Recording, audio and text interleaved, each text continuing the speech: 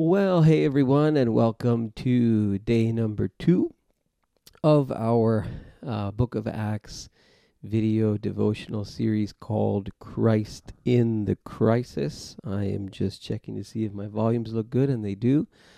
I hope you had a good day today. I was over at the food bank here in Brossard serving.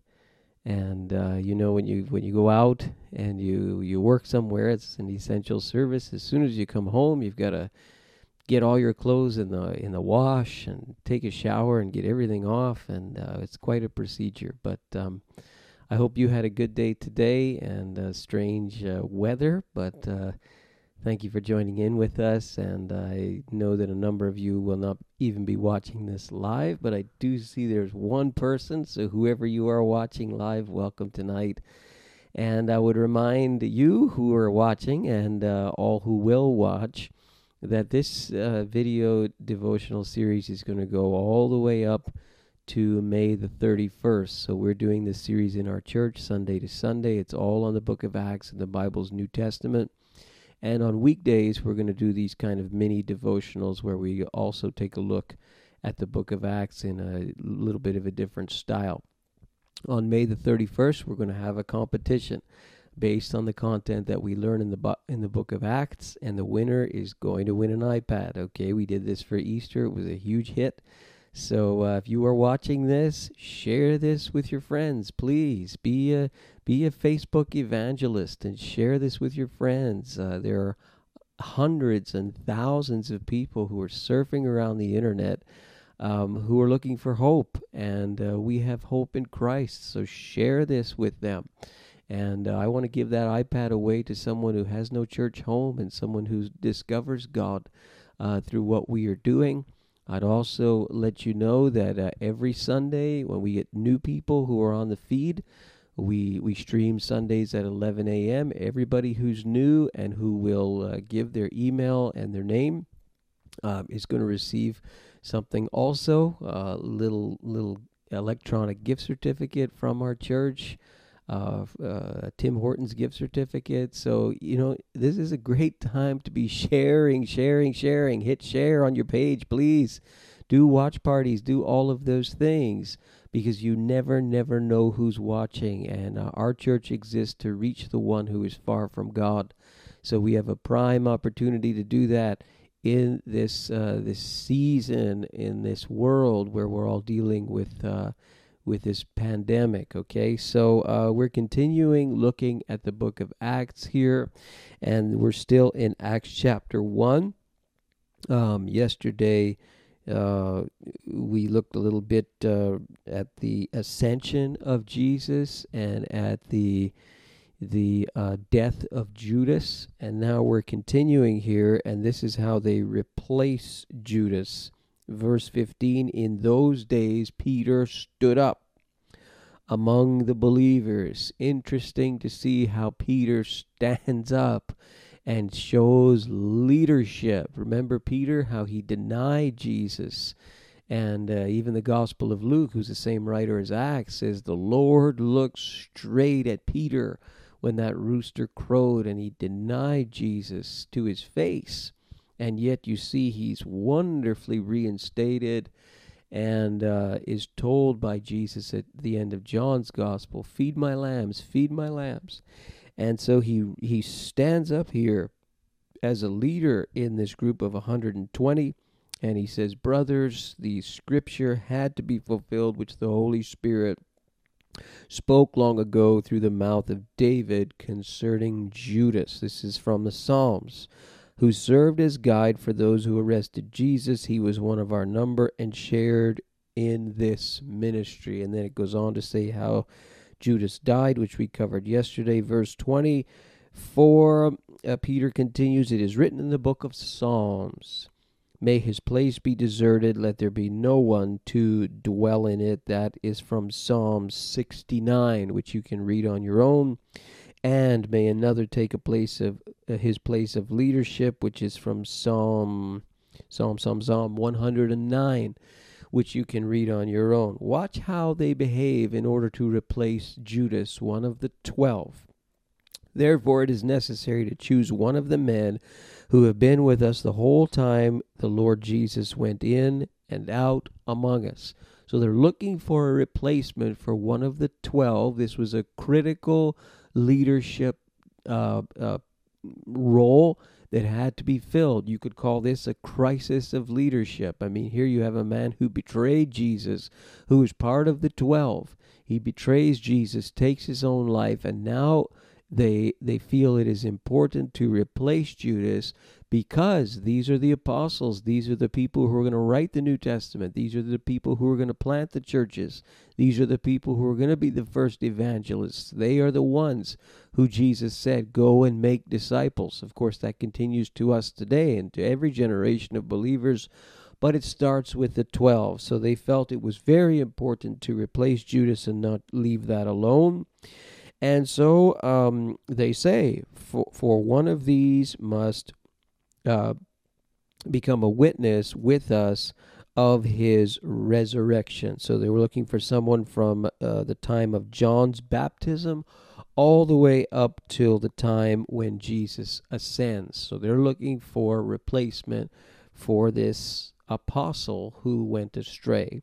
So they proposed two men, Joseph Barsabbas, which also he was also known as Justus, and Matthias. Okay, and watch what they do. So they have these two men who meet the criterion. These are two men who had been with them supposedly from the time of John's baptism all the way up to the ascension of Jesus.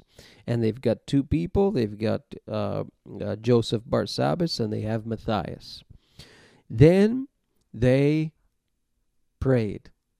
Verse 24.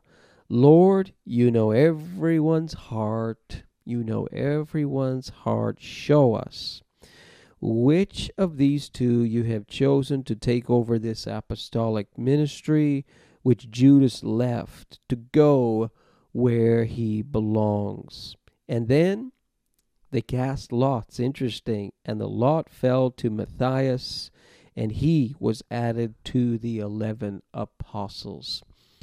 Lesson to be learned here. Crisis in leadership need to fill this, crazy critical role. And what did they do? What was their approach to this? I mean, the Holy Spirit had not even come yet. The promise of Jesus had not even come yet. You'll see that in Acts chapter 2. But what do? They say, well, we're going to take this very seriously. We have our own criterion. We figure it's very logical, makes a lot of sense. Sure, people from John's baptism right up to the time of Jesus' ascension, those should be, anybody fit that criterion? Okay, we've got two men here. And then they say these are the two men that we're going to make the decision about. But who ultimately makes the decision? It's not them. It's ultimately left in the hands of God. And ultimately they say, you know everyone's heart. When you're looking for leadership, when you have a crisis in leadership, and by the way, in the scripture, leaders are held to a higher standard.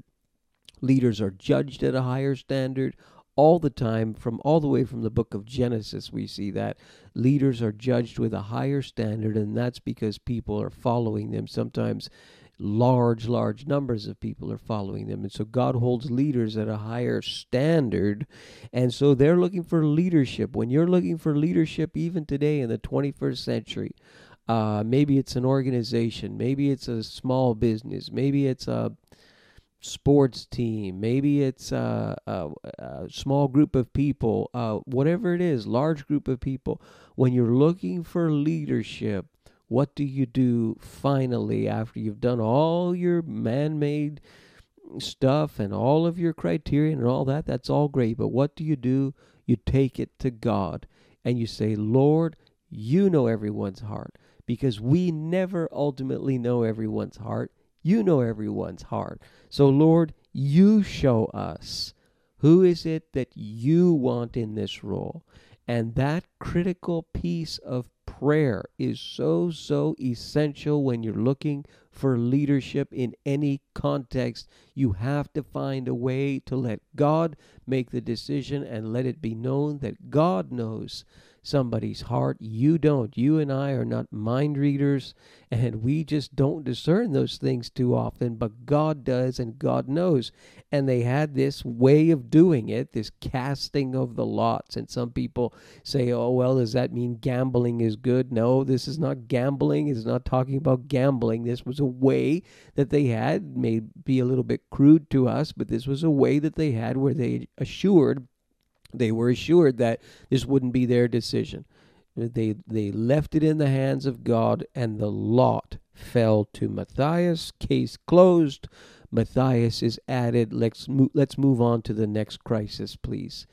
It's such an important lesson for us, especially today when we see leadership. I mean, you look at leadership around the world, and you scratch your head sometimes as to what's going on. We must make this kind of thing a matter of prayer, ultimately, where God is somehow given the final decision.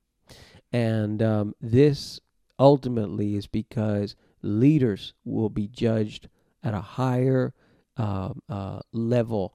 And this is the way that it works when we see it in the Bible, and it's the way that it works in life today. When leaders fall, so many people fall with them. When leaders stand strong, so many people are encouraged by them. So on that note, you should pray for your leaders. You should pray for the leaders that we have in this city, in this province, and in this nation, because God wants to work through them, and they too will be judged by a higher standard. So I trust that is somehow helpful to you.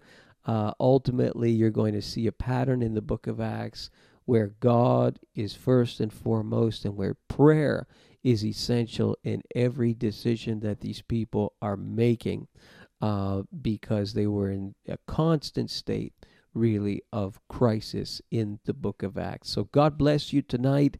I look forward to seeing you again tomorrow. Remember, share this post and invite friends to join us during the week and on Sunday at 11 a.m.